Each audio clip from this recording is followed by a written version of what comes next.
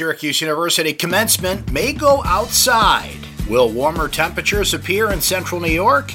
And the Syracuse Mets hit the road. This is your Syracuse.com flash briefing for Thursday, April 11th, 2019. I'm Brent Axe. Syracuse University's 2020 commencement will not be held in the Carrier Dome, according to Chancellor Kent Syverud.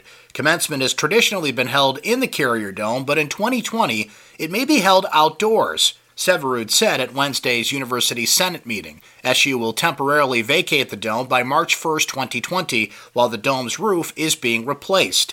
The dome's new roof will be built between May and September of 2020. Its current air-supported roof will be replaced with a fixed structure that is more stable. Syracuse Fire Department crews helped 4 people escape from a house fire near Onondaga Park Thursday morning. Onondaga County 911 dispatchers say the call first came in just before 5:30 a.m. to a home on West Bissell Street near Onondaga Avenue. Once there, firefighters found flames burning through the attic of the building. Everyone got out safe and no firefighters were hurt. It looks mainly dry Thursday, but it could be quite cloudy as a warm front approaches. Highs will struggle to get out of the 40s thanks to the clouds building up ahead of a front that arrives on Friday.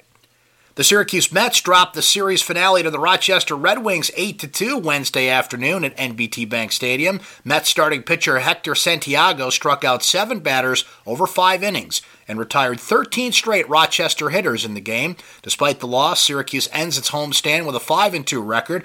The Mets will hit the road for the first time in 2019 Thursday, opening a 4-game series at McCoy Stadium against the Pawtucket Red Sox. That's your Syracuse.com flash briefing for Thursday, April 11th, 2019.